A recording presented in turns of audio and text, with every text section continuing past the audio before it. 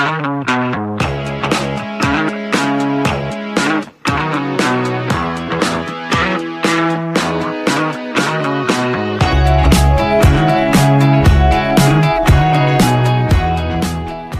I'm Sean MacDonald, you're listening to Blethered, and my guest is broadcast journalist Martin Geissler. We talk about Martin's illustrious career in broadcasting and his slightly unconventional early steps into the industry, and you'll hear about some of the standout stories that he's reported from directly, including the Boxing Day tsunami and Robert Mugabe's Zimbabwe. We also discuss potential life after coronavirus lockdown. Will governments relinquish their newly acquired powers, and should we be concerned? Is it all about Orwellian, or are these measures and their continuation necessary for our health and safety? Well, we give our thoughts on those questions. Martin's had an exceptionally interesting and varied career so far, but more importantly, he's a first-class guy, so I'm sure this is a conversation that you'll enjoy listening in on. If you do, feel free to share it, or maybe even leave a review. Blethered is an independent grassroots production created by me and me only. So if you want to support that production, then the link to the Blethered Patreon page is in the episode notes. All support ensures that I can bring even more episodes to you, and all patrons receive bonus audio, and once lockdown lifts a wee bit, there's new shows, some video content, and a lot more perks to be enjoyed. Thank you to the people who have supported so far, it's made a huge difference, and this week I want to say a big thank you to Ryan Fox. Cheers mate, me, you and Darren will be getting a night out and filming some mad videos when we're allowed out again, so thanks again for the support. So Martin Geissler is somebody who's worked in war zones and has been covering news for quite a few years now. You're used to temperamental, unpredictable environments. How are you getting on with the whole coronavirus carry on, as I keep calling it?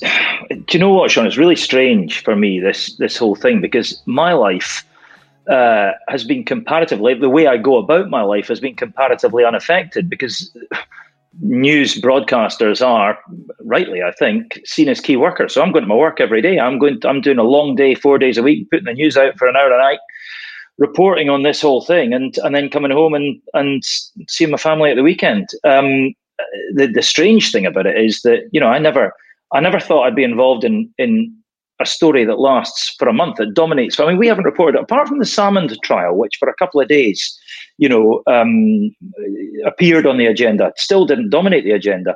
Apart from that, we've reported on basically nothing else for a month. I never thought I'd see that ever, and I certainly never thought that story would be happening in the country where I live. It's just absolutely extraordinary. And as a story, we're just all trying to navigate our way through it as we go. It's a bit like fumbling around in the dark. And I think the good politicians are the ones who admit that, who say, look, we'll make mistakes, we'll get things wrong. It's new for all of us. So, I mean, we're just trying to find out as much as we can and report it. Same as any story. Has it been enjoyable? And I use that word loosely, but from a professional aspect, there must be a degree of, I don't know, enjoyment in the sense that you're able to bring that information to people or to sort of decipher what's going on. I mean, how do you sort of see that from a professional standpoint? I mean, journalistically, it's been fascinating. And you know, it's always, you sign up to this industry, to this business, you know, when you're young and enthusiastic, and hopefully I'm still enthusiastic, but when you're young and full of kind of big righteous ideals, you sign up because you want to provide a public service and get important information to people at a time of need, and that's exactly what we're doing. But I don't think it's not enjoyable, but it's mind-blowing. I mean, it's fascinating. There is not one aspect of our lives, no matter how far you kind of investigate the labyrinth of this whole thing, everything is affected by it and will continue to be so for a long, long time. And what we're trying to look at now is not just what's happening and what's been happening and how it's happened, it's also where it's going to take us and what the implications are going to be and how long they're going to last. And that's the really mind-blowing thing. And actually, some of that's quite profoundly troubling. I mean, our children and their children perhaps are going to be impacted by this. The world they live in is not going to be the one they thought. There's something that I've also thought about that I don't think is being discussed as much. Is obviously a lot of legislative powers were passed, sort of emergency powers were handed to the police and the government in terms of whether it's surveillance or the capacity and right to be able to enforce certain laws to ensure that people aren't meeting up, blah, blah, blah. How willing are these governments and bodies of power going to be to relinquish these new powers? Because it casts some real aspersions over will civil liberties return to what they were? Have governments seized an opportunity in order to further something that they were probably already trying to do? Where does that leave us? Depends how you trust your government, doesn't it? I mean, I hope most people here would accept that the government they live under, whether that's Westminster or Holyrood, are doing this now because there are a series of measures that need to be put in place if we want to keep people safe. And there are checks and balances within those measures. I mean, the Emergency Powers Act that the government passed, I think, has got a 2-year lifespan, but it's got a check every 6 months in it. And it expires. I mean, it's got an expiry date. But if you're living in Hungary, right, and Viktor Orban's your prime minister, he's basically come in and said, right, I've got total and absolute control for the foreseeable future. Let's get on with it. And if you're in opposition to him, that's going to be quite troubling. But I mean, look, something needed to be done. They needed to pass bars. Nobody objected to it in Parliament as well. I mean, that thing just sailed through. So I think everybody of every political stripe seems to accept, or party political stripe seems to accept it had to happen. And hopefully we've got an advanced and mature system of government with enough checks and balances in there to ensure that it doesn't kind of run away with itself. I suppose this is a question I kind of want to ask that's somewhat related to what we're talking about, but also a bit detached. I suppose it comes down to this whole civil liberties aspect. The Westminster government have been trialling facial recognition in certain hotspots in London. I don't know if you've seen this, and they've basically seen it's a way of preventative measures or whatever.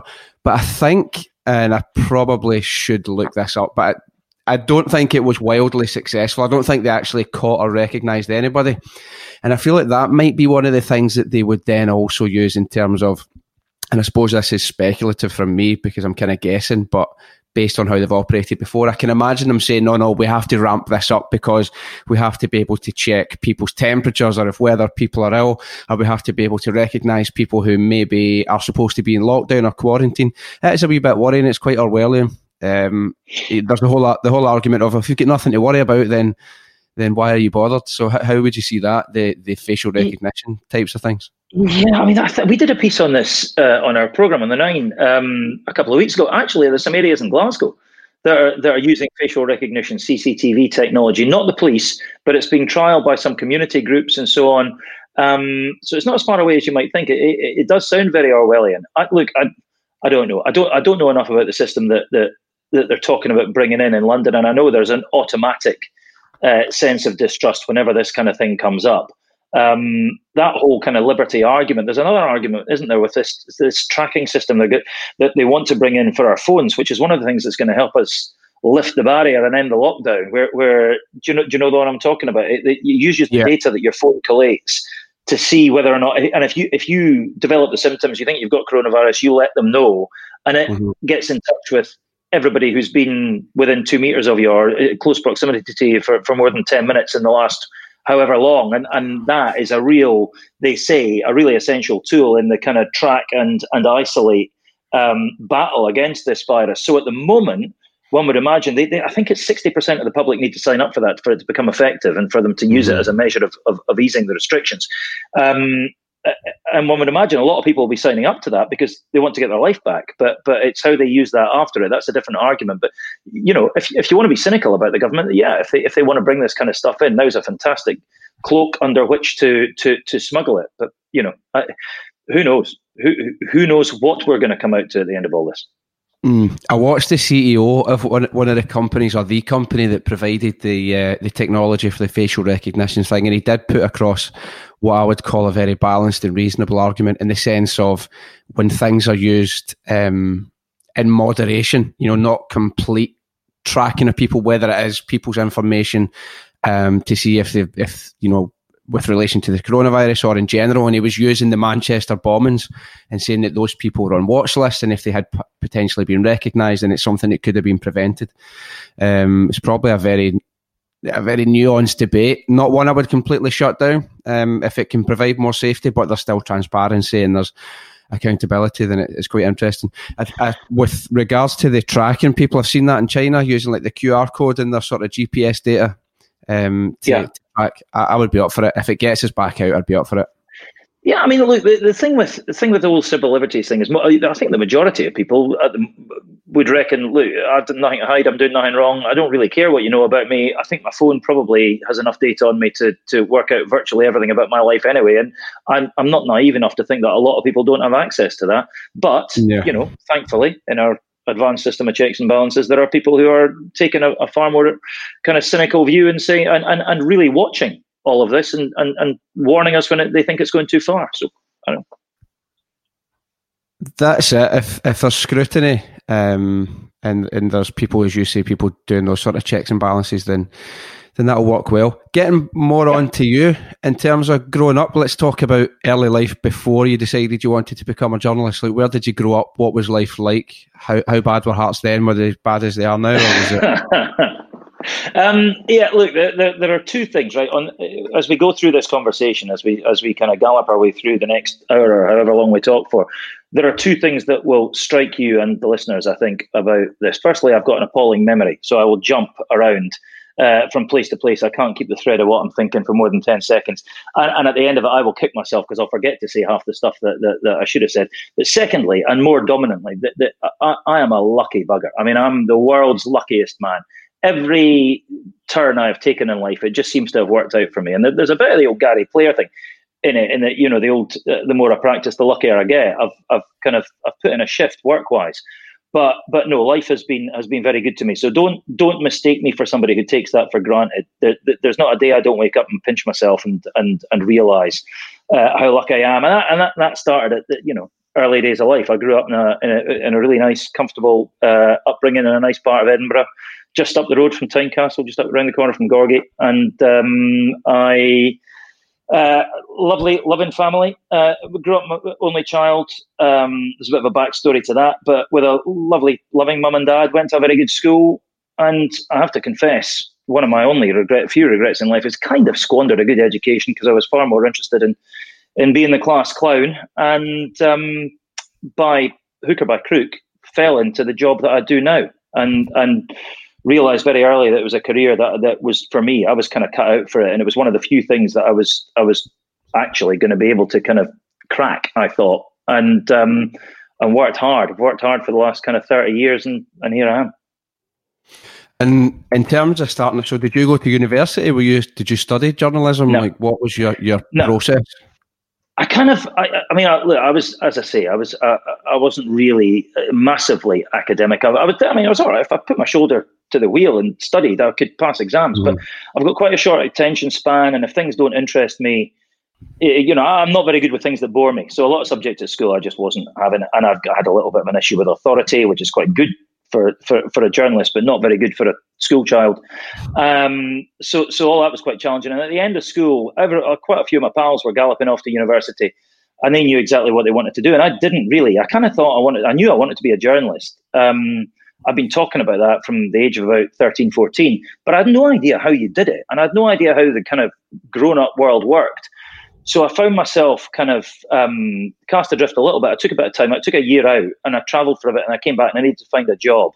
And by a series of very curious circumstances and coincidences, I managed to land a job in the press office at Edinburgh Zoo. I was the junior the junior of two people in the press office at Edinburgh Zoo, which was absolutely amazing. And my life's been full of opportunities and chances that I've kind of identified as chances and grabbed and then worked at, and another sliding doors seemed to open. So I did that for a year, and it was just the most absolutely brilliant job. I was 18, I was full of kind of piss in the wind and the arrogance of youth, and thought I was going to take on the world. Now, my job was twofold. It was to punt pictures of baby polar bears to the news desks and picture editors and newspapers. And this was at the time of the start of the first Iraq war, when, feel-good factors were in short supply and people loved them, and everybody loves pictures of baby polar bears. And write press releases and do all that and coordinate kind of press calls. But also there was a kind of harder side of it, which was standing up to and answering, zoo check and all these really good and strong and justifiable and righteous animal rights organizations, and putting a kind of conservation argument forward, and just learning both sides of an argument, learning how to frame an argument, learning how to frame a story, doing all that. And at the end of it, I kind of did it for a year and thought, right, what's next? I should probably go to uni. And I was leaving, and I spoke to a few of the guys in the media. We had a press conference for something, I can't remember what, and I kind of spoke to a few of the journalists and said, "Listen, I'm off. Thanks for everything. Goodbye." And the guy from Sky News turned around and said, "What are you going to do?" And I said, "Well, I'm away for the summer to travel for a bit, and then I'm going to uni. I want to be a journalist at the end of it, but I've got a kind of convoluted path in my head as to how I might get there." And he said, "Well, listen, we've got a vacancy coming up in a few months. Why don't you come and spend this? Don't travel. Come and spend the summer working with us." And we'll show you what to do for a couple of months. And then if you're any good, you can stay and we'll put you on air. And if you're not, then you can go to uni. Nothing lost. Off you go. And so that seemed like a great idea. So I ditched my mate who I was going to go traveling with and galloped off to work for them. And it turned out I was, I was useless at the start. But Sky had only just started. They were only a few months old, so nobody was watching. And it was a good place to make your mistakes. And they kind of took a chance on me. And there I was. I did that for a couple of years, and then I got biffed because they had cutbacks, and I was one of the people who get cut. And then I just wrote to every newsroom in the country. I wrote to every regional newsroom for ITV and the BBC. So what's that? They have probably 25 regions each. Wrote 50 letters to the heads of news and said, "Listen, here I am. Any chance?" And a guy called Alistair Gracie, a wonderful guy who's not with us anymore, I'm afraid, at Grampian TV, now STV North up in Aberdeen, said, "Look, we've got a maternity cover coming up." Went up there for 6 months, 9 months, can't remember what, and then that ended, and I did the same thing again. Wrote to everybody, ended up at Time Tees, then ended up at STV, and then onwards. Worked at Sky Sports for a while, and then at ITN. And when you first started at Sky, obviously the company would have been in its infancy. What was it like? Because people, especially younger listeners, will be listening now and will just imagine Sky News and Kay Burley and all that, and with this massive production. Was it a lot smaller scale? Well, it was buccaneering, right? Because it had a lot of money behind it, and it was a lot of people had gone there thinking they were the kind of enfant terrible, the kind of new kids on the block, and they had loads of attitude and swagger. And they brought in a lot of Australian guys who'd set up 24-hour news channels. And this was the first ever 24-hour news channel in Britain. Nobody had done anything like it. So they were kind of making stuff up as they went along, and they were kind of reinventing how Britain broadcasts and digests news. And there were a lot of people who were really excited and carried away by the thing, and a lot of people with really good ideas. And there was nobody there to say, "We don't do it like that." Do you know what I mean? Mm-hmm. Well, now we do, because we're reinventing the rules. But bear in mind, I'd never done any of this before. So not only was it a new way of working for everybody who was on there, this was a completely new industry to me. I was wide-eyed, saucer-eyed with kind of excitement about the whole thing. So it was a kind of vertical learning curve for me. And genuinely, people talk about imposter syndrome. I was a total imposter. I had no right to be there at all. None. No redeeming features, no qualifications, but I just got a chance, and I just kept going and would work every hour God sent and just learn and watch everything around me and take in as much inspiration as I could and just keep going. Identify what I was rubbish at and just try with baby steps to make it better. Starting from ground zero. Do you think then going in, as you say, as the imposter, but realising, wait, I can do things, and as the company was sort of reinventing the wheel, so to speak, have you carried that on in your career? Because anyone, let's just say if you had started off at the BBC in London or BBC Scotland, and you're working within those parameters, those boundaries are quite clearly set, it's such a sort of developmental stage for you. You could have just been like, this is how it's done, and we do not overstep the mark, whereas you've had quite the opposite experience in your initial undertakings. Totally. Do you know, the biggest thing for me, right, the one of the secrets of whatever success I've had is that I've never really, until relatively recently, spent a lot of time in a newsroom. I did in a couple of regional newsrooms where I was kind of young and kind of full of myself and enthusiastic and probably got away with stuff, and I was quite junior. But later on, I was in bureaus. When I was at STV, I was in the Edinburgh bureau for most of the time. At Sky, when I didn't know anything, I was in the Scotland bureau. I wasn't sitting in front of the bosses, and I wasn't sitting competing with other reporters of my same age and stature, trying to get the big story off them. I had a geographical patch to cover, so if something happened in Scotland, I was doing it. There was no question about it. It wasn't a scrap. And then even at ITN, I was Scotland correspondent, then I was Africa correspondent, then I was Europe correspondent. I was away from the desk. Genuinely, and I'm fully aware of this, certainly in the early stages of my career, if I'd been in London in a big newsroom, I would never have got through because I wasn't as qualified as the other people. And I was able to kind of hide away in my little bureau and mask my inadequacies and try and hide them and concentrate and focus on the stuff that I was good at. And I became, I guess, a half decent writer. I could certainly kind of knock out a script reasonably quickly. And I got to know how pictures work, but mercifully, I worked with really talented and patient and kind camera operators and technicians who helped me with the stuff that I was good at and covered for me and the stuff that I wasn't so good at until I got better and give me a leg up. So I owe them a lot, and I also genuinely owe a lot to the fact that I was away from base, so people couldn't actually work out who I really was.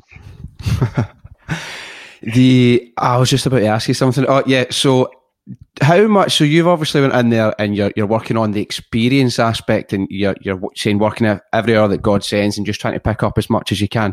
How much of doing what you do is innate, and how much can be learned? Because I'd imagine there may be people you've met who had all the gear and the idea. Let's say they've got the qualifications, they've had the experience, but they maybe just don't have it. Is it something that's innate? Is it something that you can learn? Is it something you can develop? It depends who you are. I mean, I've not had I'm genuinely not really had a day's training in my life. I didn't go to uni to do any of this. The places I've worked haven't sent me on any. The BBC's very big on the job training, but the places I worked in the eras in which I worked them, it was sink or swim. So some of it you can't teach. You're either all right with a camera or you're not. I think you're either extrovert or you're not. And if you're extrovert, you like a camera, you work out kind of how to project yourself through that lens into somebody's living room. That's a kind of God-given gift for a lot of people. If you're an introvert and you don't like doing it and you don't like attention, then you're probably in the wrong gig if you want to make it in television news. Equally, the writing stuff, I've spent, and I still do, watch the people in the industry, the reporters who I admire, and just tuck away in the back of my mind, there might be a little piece of wordplay, a little trick they've done with their script, and a nice piece of phrasing.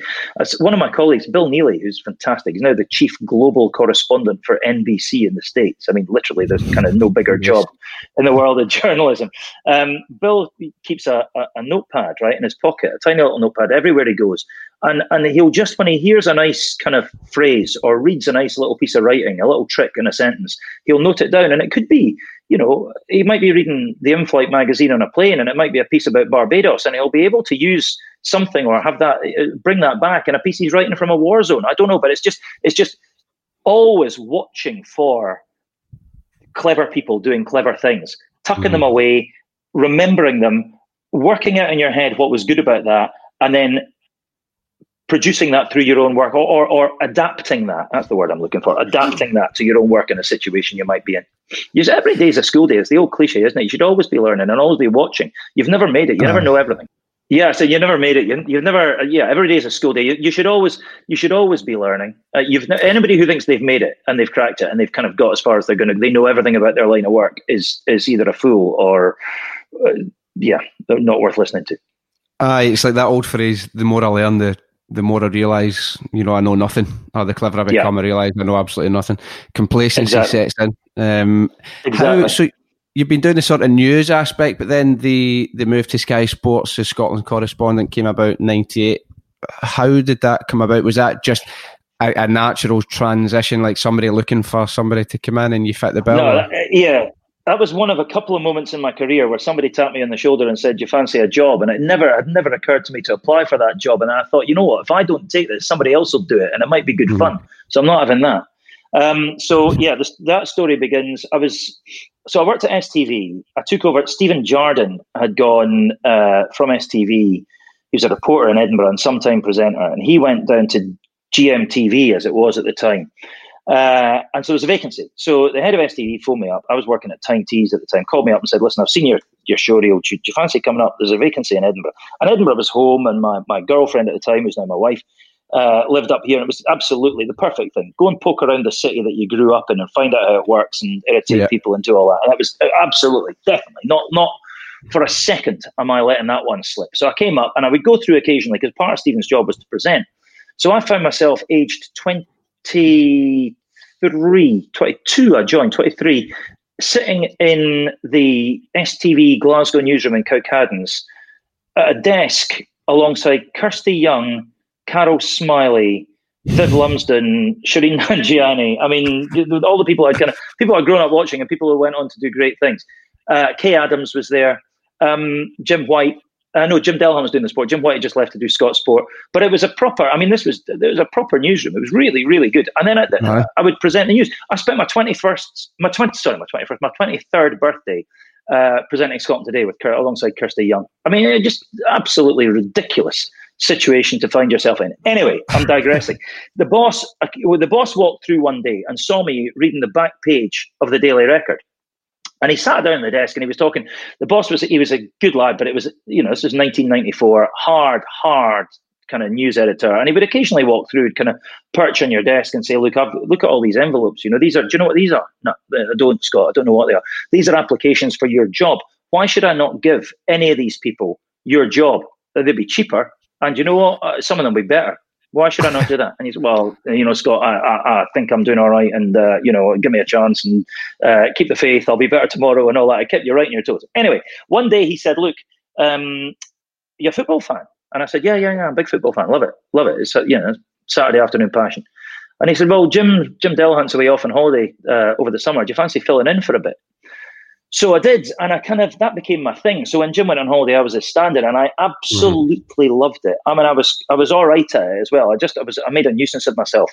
I was not afraid to pester agents or managers, and that was in the day when you could phone, Tommy Burns at Celtic. You had the number for his desk, and he'd pick up the phone, and you just ask him questions straight away. No, not going through a receptionist, nothing. And it was just a dream come true, and I did it with great enthusiasm. But because I guess it was an occasional thing, it was a week here and there. And it was my kind of holiday at work. And I was quite starry-eyed about the whole thing at the time as well. It was brilliant. Anyway, the Sky Sports started up. Sky bought the rights to Scottish football, and they were opening this new channel, Sky Sports News. And they were setting up an operation in Scotland, and I got a call. I was away on holiday with my wife, and I got a call from the boss saying, listen, we're setting this up. We need a reporter up here. Do you fancy the job? And the money was better, and I thought I was okay at the job. And as I say, if I didn't take it, I knew a couple of other people who they would have offered it to, and I wasn't having them doing it. So I said, yeah, I'm in. So off I went, and it was started in July '98. Hearts had just won the cup for the first time in 54 years. All was good with the world, and I reported for duty at an office in Glasgow where there were two young producers who both of them are brilliant and both of them are still good mates. And then the on-screen team was me, Jim White, Charlie Nicholas, and Davy Provan.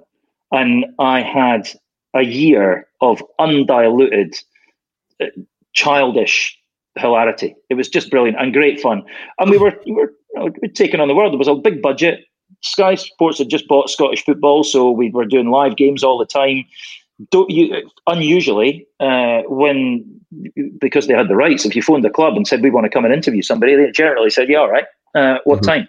Rather than the default kind of, no, why should we? So it was brilliant. So I did that for a year, and then season 2 came along, and it occurred to me that it was going to be the same as the previous season, and then so was every other season after that, really, and just kind of, change the names.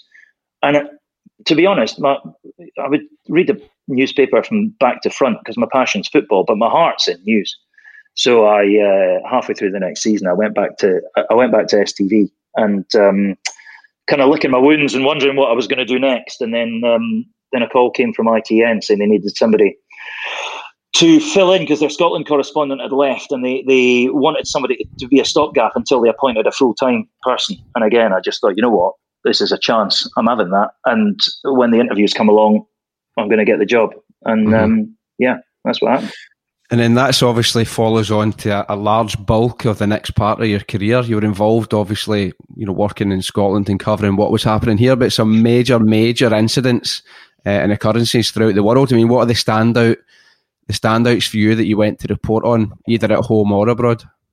Yeah, so I joined ITN in 2002, in February 2002. So within a year, by January 2003, we were looking at war starting, Second Gulf War starting, and I found myself, for whatever reason, still can't quite work out why. They sent me to Kuwait with a cameraman, but my job was it's probably be there for a month, maybe a wee bit more.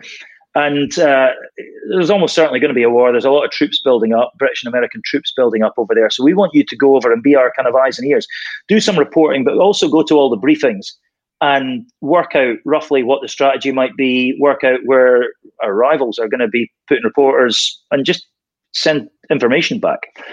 So, a year previously, I'd been working for the STV newsroom doing very regional stories. And here I am as the eyes and ears of a kind of network in the Gulf on the eve of war.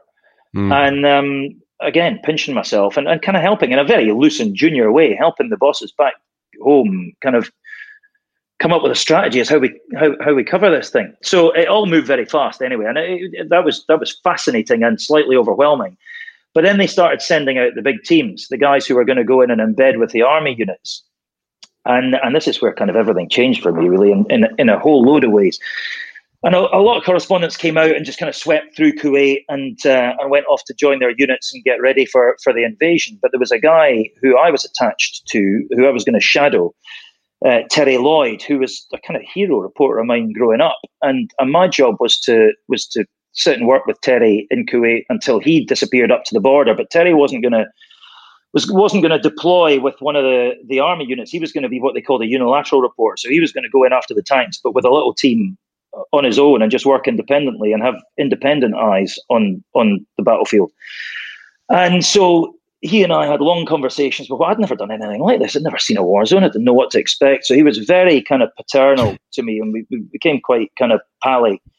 And my job was to go in the day after Terry and pick up the stories that he didn't have the time to cover. So if he'd been through a village where there was all sorts going on, but he had to keep moving with the front line, I would get the call and I'd go and sweep up the story in that village. Anyway, you may well remember or know what's coming next, but the fences, the tanks went through across the border, the fences came down, Terry went in, and the next morning he and his cameraman, Fred Nierak, and a driver who I'd kind of identified and kind of hired alongside Terry, Hussein, Osman, were killed in a firefight.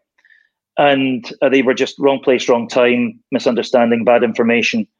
And there were 4 of them in 2 vehicles, and 3 of them didn't make it back. And the last guy, Daniel Demoustier, cameraman, did miraculously mercifully survive that, went on to become a very, very dear friend of mine and a good colleague, cameraman I worked with full time for a couple of years.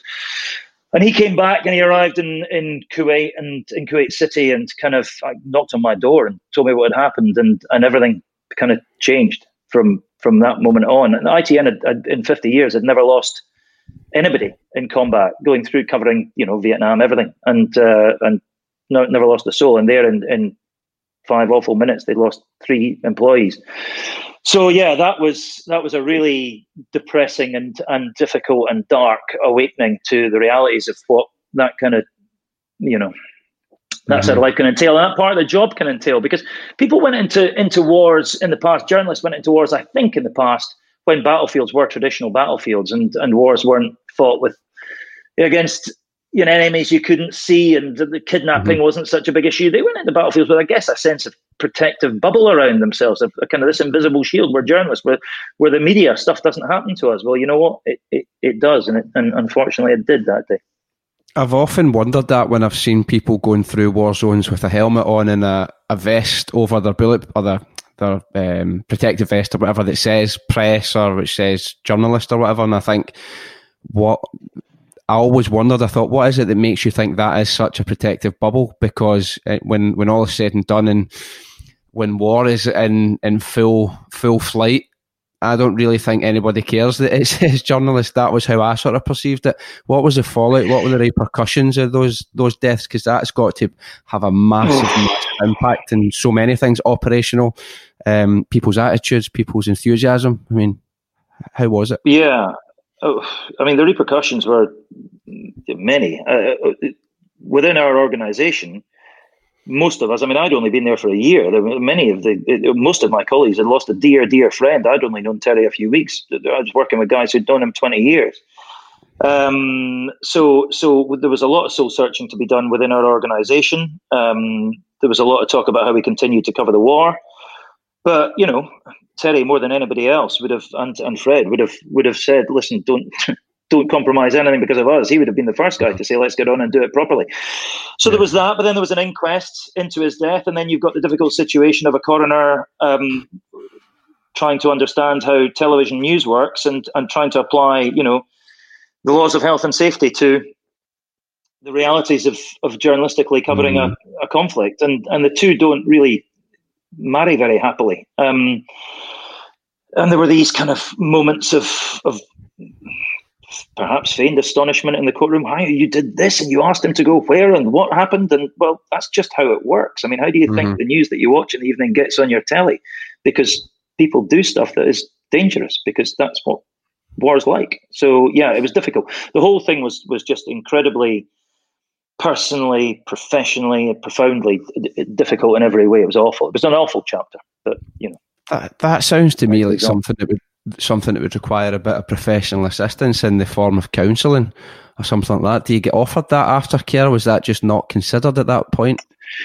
Yeah, I can't remember. I'm presuming we did, but yeah, there was a thought when all that had happened, and then it was still, we're going to cross the border, we're going to go in, we're going to cover this thing, and I'd never done anything. I didn't know what to expect. Didn't know anything about it. There was a couple of wobbles I had where I thought, do you know what? Maybe I should just go home. I should say, by the way, my son was 9 months. My daughter was 3 at the time, I think. My son was 9 months old. So I had a wife and 2 babies back home to think about. And I just thought, do I just chuck this and go back? Because I was in bits. But actually, no, just thought, and I spoke to a couple of colleagues about it, and they said, yeah, actually, we'll do what you think's right, but you will regret that later, because this is what you want to do, and you've got a massive opportunity to just dust yourself down, get up and get in there and do it. And I did, and I don't regret it. But you're right. I mean, that whole thing is, we live in a different era now.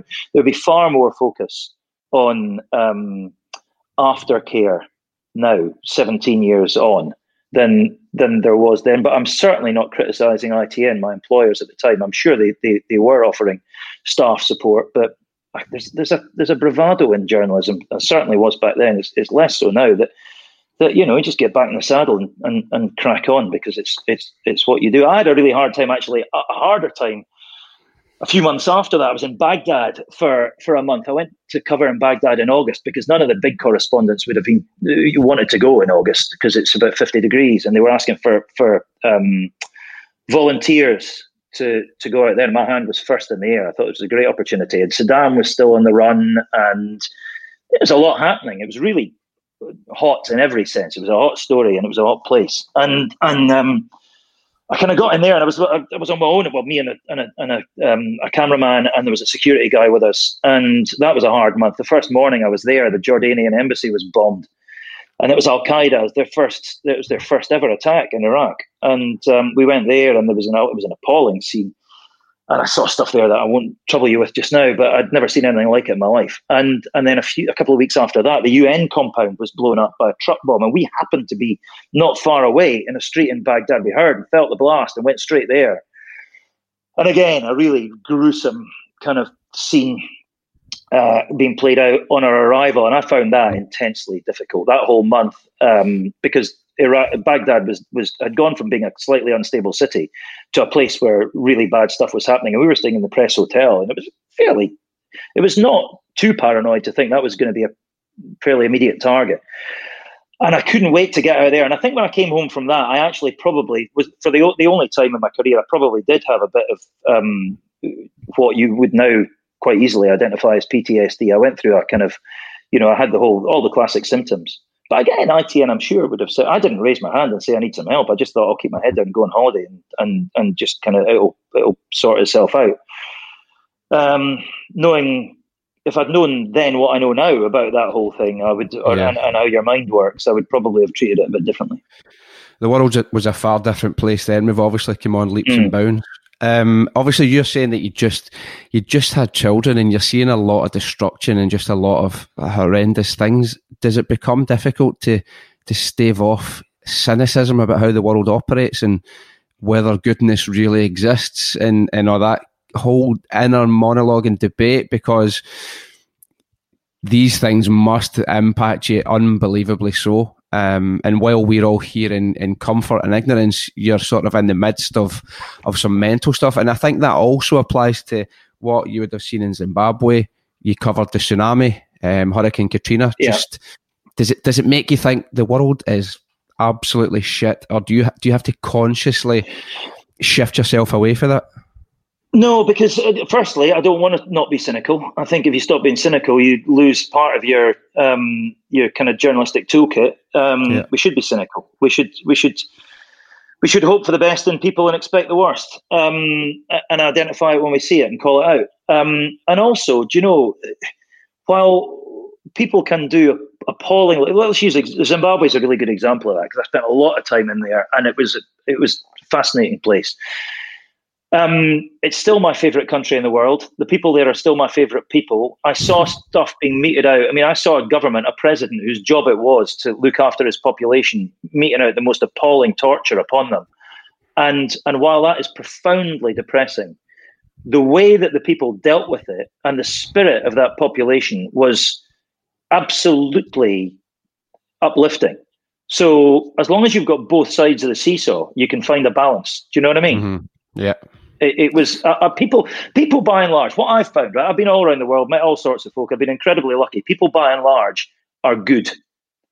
Unfortunately, the people who find their way to positions of authority and offices of power too often are not good. And that has consequences. But by and large, the folk beneath, the folk on ground, the people on the factory floor, humans are good people. We're all right as a species. Individually, some of us are not, are rotters. And it's the rotters who tend to want to get to the top. It puts me in mind of that phrase, you know, the best people, or the people who are most suited or most suitable for power are the people who have to be dragged there kicking and screaming. You should be sort of questioning of people who are very calculated and they're adamant that they would like to get to that position of power, because then it's like, well, why do you want that, and which way are you going to lead? Let's talk about your time in Zimbabwe. How I mean, you tell me how you would describe it. Yeah, I mean, Zimbabwe is just the most extraordinary country, and it was the most extraordinary story. I first went there when we went out to fight Teresa. My wife and I went out to look for houses when I got the Africa job. We went out to Johannesburg. My cameraman was from Zimbabwe, and he didn't tell me in advance, but the day we arrived, he said, listen, just Teresa can go out and look at the houses. You've got all that, you know, she's going to be the boss anyway, isn't she? So why don't you come with me? I've got a couple of tickets. We're flying up to Harare tomorrow, and we'll go and file a story. So I thought, well, it's no time like the present. Let's go and have a look at this place. And it's an element of apprehension about it, because, you know, I knew enough about it to know that you weren't meant to be in there, and the consequences of getting caught as a foreign journalist were, you know, they were going to be unpleasant. Mm-hmm. But up we went, and just from the moment I got off the plane, the kind of the people, the atmosphere in the country, it was obviously a fantastic story, although it descended into total chaos a couple of years later. The story at the time was just the economy. The economy was going through hyperinflation. We did a story that day. We were in a supermarket, and I found that there was an egg cost $1 million Zimbabwean dollars. So I phoned the news desk and said, right, I've got a cracking story tonight. The $1 million egg. That's what Zimbabwe's become. So we did that, and from then on, there was I just made so many friends up there, met so many people, got under the skin of the country, and other people couldn't get in, other journalists couldn't get in, but for two reasons. Firstly, my cameraman was from there and just a genius, and had a really good network of friends up there and safe houses we could stay in and all that. We just kind of just fronted it up, just flew straight into Harare. I think I said I was an electrical engineer or something on the visa form, and in we went and sailed through. And the other great advantage we had over certainly our opposition at Sky and the BBC was that their channels were broadcast in Zimbabwe, so they knew what the correspondents looked like. And I didn't really know who I was, so just went in and filled our boots, and it was just, I was really proud actually of the way we covered that and the way we stuck with that story throughout my 4 years. I was up there probably, I don't know, a week a month for 4 years, and we got some really powerful stuff out of there, and told the story that nobody else was telling about an appalling dictator and the oppression that he was meting out to the most wonderful population, far too tolerant a population. A real horrible bastard. And how, this is obviously a question which will have probably hours worth of answers, but how did he manage to stay in power for so long if the people, I'd imagine, were so completely against him? Well, do you know, I think the thing with Mugabe was, right, that he didn't want to stay in power for all that time. I think he would probably have walked away, but there were two things. Firstly, the International Criminal Court in The Hague couldn't indict or wouldn't indict a sitting president, although they have now indicted, I think, Omar al-Bashir of Sudan for what happened in Darfur. But at the time, I think he thought, if I'm in power, I'm not going to jail. And secondly, the generals who had been around him since he took power in 1980 had been complicit. I mean, they had kind of blood on their hands as well. There was a genocide in the east of the country in the very early 80s, not long after he came into power. And in fact, there are questions over some of the people who are still in positions of power in Zimbabwe now as to their involvement. But I think they thought if Mugabe had just disappeared, say he just packed up and flown off to Dubai or some sanctuary to see out his days, they would have been collared. They thought they would have been collared if he'd gone, if there was a big investigation into what had been happening and all the stones were unturned as to what the Mugabe regime had done. So I think they were turning on him and saying, listen, old man, you're not going anywhere. You're staying in the presidency for keeps because it keeps us all safe. But I mean, also, when the history of Zimbabwe is written, you can't forget the fact that for a long time, it was a brilliant country. I mean, I first went there in 92, and it had the highest literacy rates in Africa. It was the old cliche, and it was true. It was the breadbasket of Southern Africa. Zimbabwe was manufacturing and providing loads and loads of the food that's kept South Africa fed. But at some point, he flipped. He flipped because he saw people who he thought should be loyal to him supporting the opposition. And he just decided, right, you want a fight? I'll give you a fight. And I'm going to throw everything at it, everything in my weaponry. And if it means destroying the country, so be it. I'm having you. And so he went to war with the white farmers there. The agriculture sector was ripped apart. And before you know it, people are starving in the streets. I remember watching that in the news and not understanding what was going on and what the reasons were, but it was like white farmers being ripped from their homes, and was it the farms just being given to what you would call more indigenous citizens? Yeah, to Mugabe's. Well, he called them the war veterans. I had a couple of entanglements with the war veterans, and I promise you, the Rhodesian Bush War was in the late 70s, and most of his war veterans were not born when that was happening.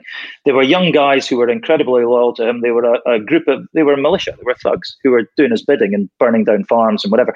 But my recollection of that story, and forgive me if this isn't entirely intact, is that, or a plausible version I'd heard, is that Mugabe had left the country to go wherever. He used to go abroad for treatment for, I think he had a cancer of some kind, I think the colonic cancer. Anyway, he came back, and the day he came back, he saw a picture in the newspaper of a big presentation check being given by a group of farmers to the MDC, the opposition party.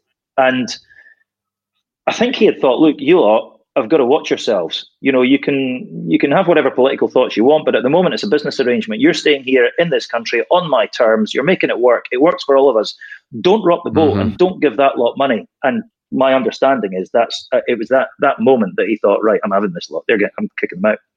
And slowly but surely, their farms were just completely repossessed. They were taken by his war veterans and handed out, which would have been, I mean, if they were talking about a land redistribution from white people to black people, that's a different argument. That's taking back the land and giving it to the people who were indigenously there. You can have whatever opinion you want about that argument, but South Africa is going through that conversation just now. But he didn't. He gave it to his friends. There were government ministers who would have 7 or 8 farms and didn't farm them. They just let the crops rot in the fields. So it doesn't take too many failed harvests to cause a country to starve. And whenever there was any opposition and the opposition took to the streets, you'd beat them. There were torture camps. There was the full set of bad dictatorship tactics going on there. He didn't miss. The fragility and delicacy of a dictator's ego. Fucking hell. In terms of, I wanted to ask about the your coverage for the tsunami. Obviously an absolutely horrendous experience as well. How much of the epicenter of that were you involved in terms of reporting it? I'll start from the beginning of the tsunami story. I woke up on Boxing Day in, 2004, and heard on the news that there had been this earthquake and there was a tsunami warning and there was going to be a problem. And I went shopping with my wife, and we were in Jenner's on Princess Street, the first day of the sales, Boxing Day sales. And I mean, that's hell, right? As far as I'm concerned, there's nowhere on earth I would like to be less. You're watching old ladies squabble over half-price sets of handkerchiefs. And my phone rang. And it was the boss, it was the foreign editor, and he said, listen, mate, there's been this tsunami, you're probably aware of it. There's a flight going out to the Maldives from Manchester in about 5 hours' time. Can you be on it? And I looked around myself and said, yes, I can. Maldives, you say? So, I mean, unfortunately, the Maldives was taking an absolute whack. And anyway, there was this flight, Thomas Cook, I think it was, or one of the package companies was sending an empty flight out to pick up all of its stranded holidaymakers. So me and a couple of colleagues got on board this empty plane and flew out to the Maldives and got dropped off. And so began this kind of extraordinary 5 or 6 weeks I was away for. We started in the Maldives only for a day, and then we were in Sri Lanka. Then we went to India, and then we went down to the Andaman and Nicobar Islands, which are this little archipelago of islands in the Bay of Bengal, which were actually closer to the epicenter of it than Banda Aceh was, and they'd been absolutely battered. And I mean, it was awful, but we were quite restricted in our movements. So while my colleagues in Indonesia were seeing the real human impact, we were kind of trying to get as close as we could to the geographical epicenter. And it's weird. The Andaman and Nicobar Islands are quite strange. There are tribes in there that you're not allowed to, you can't visit their islands because outside, it's a bit like the tribes in the Amazon. Outsiders haven't been there before, and you could take in a common cold and it could wipe them all out, that kind of thing. So there was that was my experience, to be honest, was more of a kind of wide-eyed or eye-opening introduction to remote parts of the world than the kind of human horror that a lot of my colleagues and friends were witnessing. I'm pleased to say I was very fortunate in that respect. That's not to say that the Andaman Islands didn't have their share of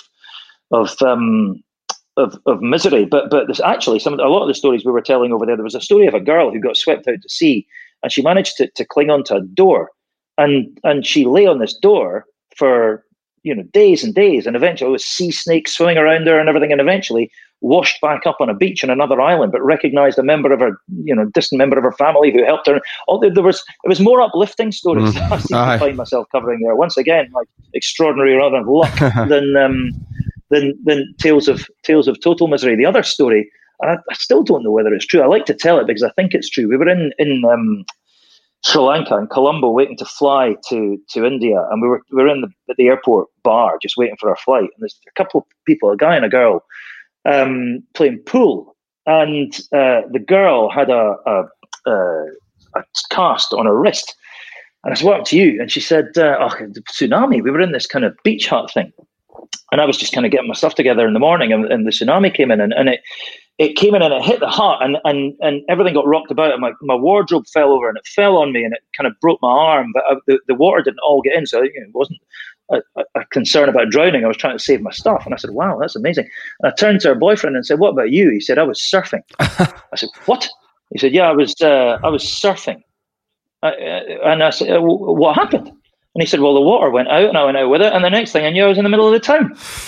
So he told a plausible story, but I'm not sure. I don't know. I don't think I'm all that gullible. But he swore to me that was true, and I've heard other people tell similar tales. Bloody hell! I suppose I wanted to touch on as well with your Zimbabwe coverage. You were nominated for various awards. What is the basis for that? Because is that because you're at the way in which you're uncovering it, or is it because you're uncovering things that people otherwise hadn't been aware of? As you say, you weren't as restricted as more internal based reports. A bit of everything. I mean, a lot of that was down to our boss, Deborah Turness, who was the editor of ITV News at the time, and she decided, and I can't take total credit for that recognition at all. She decided that we were going to do a week of coverage. That Zimbabwe was we were covering it well, but it was a little bit piecemeal. We'd do a story here and there. It was great for me because whenever I phoned and said, "We're going into Zimbabwe, we've spent a week in there, I've got a story, it's going to be a bit of a blockbuster," they wouldn't even ask what it was. They'd just say, "Right, it's the lead story tonight on News at 10. So they're a massive investment in the story. We kind of decided we were going to make it ours. And she then thought, right, I'm fed up of having a story every other kind of Tuesday. I want to do a week. Let's take a breath and go and really kind of harvest some good stuff and get 5 good pieces and do a week's coverage." And she sent Mark Austin out. So Mark and I both went in and we worked on 5 different angles, and we kept going until the stories were all complete. And then we presented the news, 6:30 news and News at 10 for a week from the banks of the Limpopo River, right on the border of South Africa and Zimbabwe, and we were able to give a really comprehensive week-long kind of blockbuster sense of this kind of intense coverage to take people across the border with it into that story and immerse them in it in a way that people hadn't done in the past. So I think the recognition, the awards and the nominations came from our investment in the story as much as the stories we were telling. The fact that we had decided to make it front and center. And also, to be honest, I mean, it was, once you're in there, it's the story was so compelling. It was easy to find people with extraordinary stories to tell. So after obviously quite a chunk of doing all that and telling these stories and these awards, you then find yourself back in, were you in the UK or were you based across Europe because you were working as European correspondent? No, I was in Europe. I was Europe correspondent. So I did 4 years. I finished, it was just amazing. I finished my last job in Africa was the World Cup final in Joburg. That was a ridiculous story. You got time for this story? This is another of my kind of fall in the river and come out with pockets full of fish. Fire away! I've got time the world. So my last day, or my last working day in Africa is the World Cup final. So I get myself out to Soccer City in Soweto. And the only thing they wanted, because it was a Sunday, so there was only like a 10-minute bulletin in the evening, and it was like an hour and a half after, or an hour after the World Cup final had finished. And they said, right, we just want a live, just a quick live hit, just talk to the camera for 45 seconds or whatever it is, just sum up the day and reflect on the occasion. That's fine. So I don't know whether one of my colleagues had been kind or whether ITV Sport just decided to be kind, but there was a woman who was the producer at ITV Sport, and I was walking around the media compound at the venue way before the match. She came out and said, Martin, this is your last day here, isn't it? I said, yeah, it is. And she said, look, I've got something for you. She gave me an envelope, and it was a ticket for the match. And I thought, hang on a minute, this is just fantastic. And I give her a kiss on the cheek and said, can't thank you enough. And then I got out of there before anybody could change their mind. So I got out into the compound, and I thought, I'm going to get my seat. And like an hour and a half before kickoff, I've found my seat. And I'm thinking, it's a 90,000 seater stadium. I'm thinking it'll be the back of the gods. No. It's right behind the commentary position. Wow. This fantastic row of leather-clad cushioned seats, and every second seat has got a TV monitor on it, so you can see replays and everything. I'm bang on the halfway line, right? And I'm pinching myself, and I think, this can't go on. I'm taking all the photos and posting them to friends. Look where I am and all that.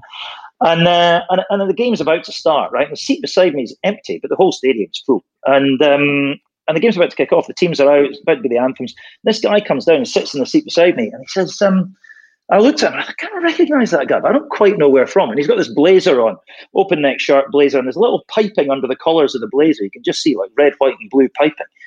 Like, who's that guy? So he said, is this your monitor? I said, yeah, I'm sharing it. My name's Martin. He said, hello, Ronald Koeman. Hang on a minute. So I'd never, I mean, he hadn't been a manager in the UK. I think he was a manager in Dutch club football at the time. And I kind of recognised him from his playing days. So I'm sitting in the World Cup final on the halfway line, sharing a monitor with Ronald Koeman. Unbelievable. Pinching myself. And do you remember, I don't know if you remember that game, the kind of first 20 minutes, Nigel de Jong had this incredible karate kick. Yeah. You only get a booking for it. Yeah, exactly. So I look at Koeman, right, and I say, he's off. You're playing the rest of it. You're going to struggle now. There's a long way to go, and you've got 10 men. Wait a minute, man. Let me see this. Turns the monitor and says, it's not even a yellow. So yeah, I'm watching this game with an angry, biased Ronald Koeman, and we squabbled from the 20th minute for the rest of the game. But what an experience! How was he when Andres Iniesta scored that winner? I take it he wasn't happy. No, he was quiet. He was quiet after that. But just these life moments, Sean. I mean, that's. I still pinch myself. I didn't deserve any of this luck, but I'm not gonna. You're not having any of it back. Well, but no. To answer your question, so from there, anyway. So your original question was, did I go to Europe? Yes, I did. There was talk after that of going to Dubai, and I think the original plans, Afghanistan and Pakistan was the kind of hot story at the time, and Al Qaeda and their emergence and all that, and they were going to open a bureau, and they wanted to open a bureau in Dubai to cover that, and that was basically going to be a lot of kind of sitting around in valleys in Pakistan drinking tea with various people who had different intentions and working out how to get stories out of there and how to cover it. Very delicate, very tricky, and I just spent a kind of 4 years knocking around Africa, which was brilliant, but I thought I kind of fancied a bit more, be a bit closer to home, a bit more first world. I covered a bit of war, but I'm not the bravest boy, and I didn't really want another 3 or 4 years of bang bang. And And so it turned out actually that the guy who was in Washington really quite fancied that job, and they kind of thought he might do Europe. So there was quite an easy switch to do. So I went and became Europe correspondent, and Johnny Irvine went to Dubai and actually got in a far elevated position to the one I would have had. He became the international correspondent, and I think he's still there. Nice. Did that require you to be based across Europe? Were you in London? Like, where would that require you to be? No, I lived in Brussels. Oh, in Brussels, right? Yeah, lived in Brussels and covered Europe, which was all right. It was the first year was the Greek financial crisis started, and I kind of found I'm not ashamed to admit I was slightly out my depth doing a massive major international financial story. I found myself sitting at 2:00 in the morning reading the Financial Times, the same piece for the third time, trying to kind of get to the bottom of it, and also work out how we were going to make it interesting television. Where's the pictures? How do you tell this story? And then that was one year, which was interesting. Athens was a really interesting place. There was a lot of rioting there. There was a lot of kind of people felt very aggrieved as to how the EU had treated them. That was Grexit. I don't know if you remember Grexit. It was before Brexit. That's how Brexit got its name, because it was Greece's exit from the EU that kind of started that. But the second year of that was the Arab Spring. So I spent most of the second year of my time in Europe in Libya, covering that conflict, which was very different, and had enormous challenges of its own. There's obviously a large human impact to this constant movement and having to be travelling around the world and living in different places, in the sense that people wouldn't see, and I'm referring to family life. How willing, how supportive has your family got to be to constantly be on the move with you, or to either put up with you being away all the time? Massively supportive. I've got the best wife in the world. She, and possibly because she doesn't really mind me not being around a lot of the time. I was probably doing, 200 nights a year on the road, something like that, 2/3 of the time on the road. But I mean, that's not as selfish as it might sound, because for the other third of the year, I'm at home full time, working from home. I'll be working, but I could take the kids to school, pick them up in the afternoon. Saw a lot of the kids. But I mean, look, here's a testament to my wife, who's the real hero in all of this. This is a good story. The day we arrived in Africa properly, we flew over, put a lot of our stuff in a container, and we weren't going to see that for 3 or 4 months. So we took all the stuff we really needed in suitcases. So we had 22 cases and bags and holdalls and everything else, and 2 kids. Our kids were 5 and 3, and we flew to Joburg. We got out the other end, and we had these trolleys, and we're trying to push them through, find a port, or get out of the airport. We got to a flat. I won't bore you with the ins and outs of this, but we'd been kind of shafted on a deal to rent a house, and when we went over there, we had nowhere to live, or we'd managed to rent a flat on a kind of rolling lease basis, but we had no proper house. We had a 2-bedroom flat for the 4 of us, and so we went there. And we got all the 20 cases up in the lift and into the flat. The woman who was the landlord came in, and she said, right, and this is a Tuesday, right? And she said, just to make sure, you're out of here on Thursday, right? And I said, what are you talking about? She said, you're leaving on Thursday. That we've sold the flat. The flat's sold. You've got to move on Thursday. I said, well, I don't have anywhere else to go. I don't have anywhere to live. And she said, no. You're going. It's sold. It's done. You forget about it. Nothing you can do. So as I'm kind of jabbing my finger at her, my phone rings in my pocket. So I pick up the phone. Hello? And it was the boss, the foreign editor, and he said, listen, mate, there's a war going on in Israel. Israel have just gone to war with Hezbollah, and there's been a problem with the correspondent who's in there at the moment. She's got to leave pronto. So you're on an 8 o'clock flight to Jerusalem tonight. And I looked round at my wife, and it's now 2 o'clock in the afternoon. And I looked round at my wife and said, look, I'm really sorry, but I've got to go. And we're in the murder capital of the world. Joburg had the highest murder rate in the world. She's got a 5-year-old and a 3-year-old. She's homeless in 48 hours' time. And we look out the window, it's July. We look out the window and it just starts snowing, African winter. First snow in Johannesburg for 10 years. And I kind of picked her on the cheek and said, right, I'll see you in a month. Good luck with all this. So the fact that I can laugh about this and haven't been kind of killed with a frying pan is testament to our patience. So I disappear up to this the Israeli conflict and come back 3 or 4 weeks later. By which point the kids are in school, we've got a house, everything's sorted out, she's got a car, she's dispensed with a map, with the sat-nav, didn't bother with the sat-nav, got a map so she could learn the city. I left a few hours after we'd arrived in Johannesburg, and I come home to find the Queen of Johannesburg running the city, full set of friends already made, just brilliant. So yeah, you need an understanding. I'm 1/4 of my operation here. My wife and two kids are the majority, and it's a democracy, and I frequently lose. But if you don't have a wife who's prepared to be as tolerant and as understanding and as selfless as that, then you're going to struggle in my line of work. So it's certainly a team effort. But I suppose then, when did the opportunity arise to come back to work in the BBC Scotland channel, or had you already started that move back anyway?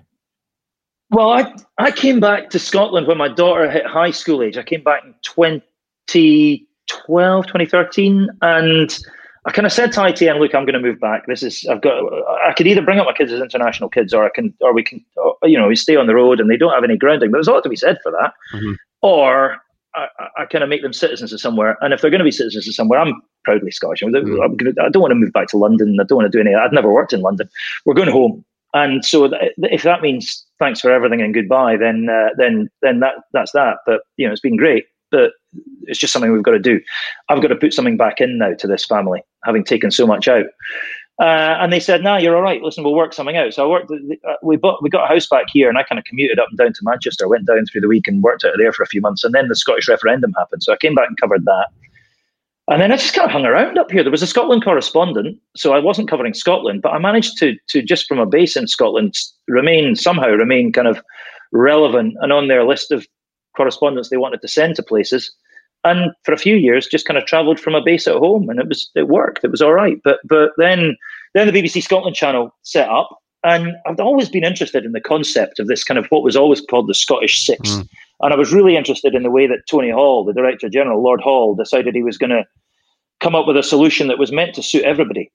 This kind of new channel with a news programme, an outward-looking international kind of, world through Scottish eyes was the phrase they were using at the time. News programme that would kind of reinvent the way that we do news. And when the opportunity came up to present that, or when the vacancy came up, I applied for that. And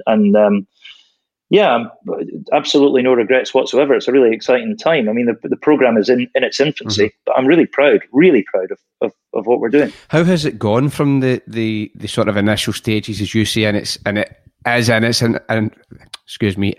its infancy, but I mean, from those very starting weeks and months, let's say, till now, has it become just something you become more comfortable with? I mean, what... Only you can answer that, I suppose. I don't even know what I'm actually asking, to be honest, so that's not really much help for you. I get the question. I mean, look, here's the thing, right?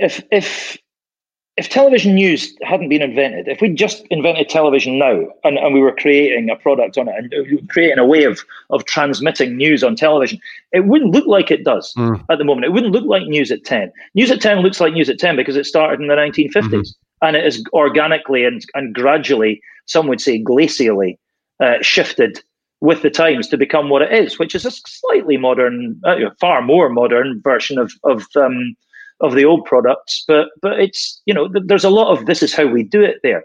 We had the opportunity to, from a standing start, reinvent how you do television news. Take a lot of what is good about News at 10, but I'm using News at 10. I mean, all the other news programs. But put in, but bend the rules a little bit and shake it up a little bit and make it less formal and make it more conversational. And, I don't know if we've got the balance right. We it's a bit of a petri dish, this. We're kind of growing the bacteria in it, and the stuff that works, we'll keep going. What you just said there, conversational, that's what really appeals to me, and that's something that I've really noticed. I just really like that conversational aspect, removing a lot of the formality. Sometimes I don't watch the news anymore, because I think, you know what, I need a wee break for this. There is far too much happening, and there is just a lot of tension and a lot of anger and a lot of negativity. The most important information, the most important information, obviously, I will hear it. It will filter to me through social media. Somebody's going to tell me. I will see it on the news. I will become aware, and I'll look for the things I need to know. And I kind of think, right, that's enough. That's plenty. So I really enjoy and appreciate that conversational aspect, because there's more of an opinion slant on it as well, which I like. It's not all matter of fact. There's also perspective, which is offered, which I think can stimulate a wee bit more, what's the word, conversation, debate, or even a sort of internal debate. That's the way the whole news industry, I think, is going generally. But we're really kind of big on context and analysis. Mm-hmm. I mean, opinions kind of difficult because broadcasters can't really give opinions. We can't, certainly politically, we can't push that at all. There are very strict regulations. The print media are completely different, obviously, but very strict regulations governing how we do that. But context and analysis, we absolutely can give. You can call a story to an extent, and you can project which way you think it's going to go next. But rather than doing that in a stuffy way, we definitely want to do that in a conversational way. And the whole we have an hour-long meeting every day at 1 o'clock in the afternoon, 8 hours before we go to broadcast, which is kind of nailing down the stories we want to try to target that day and the way we want to cover them. And number one at the top of every, when we're scrutinizing every story, is why should I care? Why should the viewer care? If the viewer's asking, why do I give a toss about this story? You've got to be able to answer that. Mm-hmm. And you it's either the way you write the introduction to grab their attention, or the way you frame it or present it, or the people you get in to discuss it. But you just can't. News all too often leaves people behind. People think this isn't for me. And we want to create a kind of environment where if you're not a news junkie, or you're not fundamentally kind of obsessed with the minutiae of every story, then we've still got a place for you, and we'll still help you. We'll still take your hand and lead you through it and help you understand it. But the real trick, and this is where it gets difficult, the balance is, if you are a news junkie, we want to be for you as well. We don't want to condescend to you or patronize you. You can't be bored with the level of detail we're giving. So that's what it's all about, is finding that kind of, that's the alchemy here, is finding that balance. Mm-hmm. Something that everybody who's watching will something that will register with everybody who's watching. We've obviously looked over your biography from sort of early days growing up to your professional progression. If you were able to write your biography for the years to come, whether that's personally, professionally, what words would you have written down there? What adjectives would I use? I mean, luck would form as discussed. I barely got into my lucky breaks, but how do you mean? So what I mean is, so we've covered your biography and what's happened, but if you're able to write what is to come, is what I mean. So if you're able to write what is to come in the future, in terms of where you're going to be, what you're going to be doing work-wise, or if you could come up with the ideal paragraph, even, what would that look like? That's what I mean. Do you know, right, I'm going to say something here that you'll find probably nauseating, but I might have said this 10 years ago if you'd asked me, but I probably wouldn't have meant it. I want to be satisfied and fulfilled, and I've never been. That's been part of the kind of secret of my career progress and path. I'm ambitious, right? And I'm kind of can be reasonably kick-arse and can be quite demanding and all the rest of it. But I've never really thought, right, I've cracked it. This is enough for me. And I've never settled down. And what I'm kind of looking for now, and I've always been scared of settling down, because it means you're just kind of, you're settling for, what you've got. And I've always kind of wanted the next thing. And at some point, because I'm 50 next year, I think I want to settle into something and not pipe and slippers at all, but just see that as a long-term project. I don't want what's next. I want to work on this, and I want to make it better. And I want to go home at the end of the week and enjoy the rest of my life without torturing myself about every waking minute thinking what's happening next. Does that make sense? It does make sense. I cracked that one quite a while back, in terms of knowing that fulfillment and contentment were the things to aspire to most.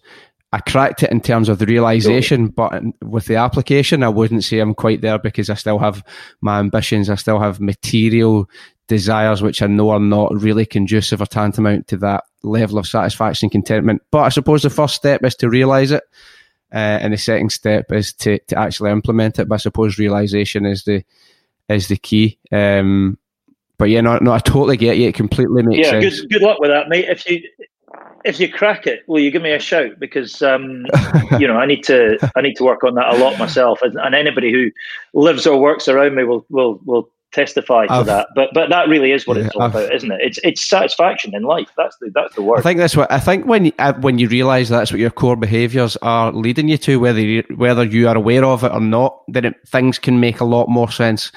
It'll probably take me about another 34 years or 40 years before I can actually claim to have had any success with that, but life is all about progress. Listen, mate, you're doing just fine. Are you the top 20 podcasts in the UK from the Radio Times? Aye, well, do you know what? You're on the right track, brother. I should actually say it was the top 20 podcast you need to listen to right now, and it wasn't actually just completely UK either. I'll tell you what, I'm absolutely over the moon with that, because I'm beside Match of the Day, Professor Brian Cox, and a few other really big budget, big names. I was the only independent grassroots show that's in there, so I can't be doing too bad with it.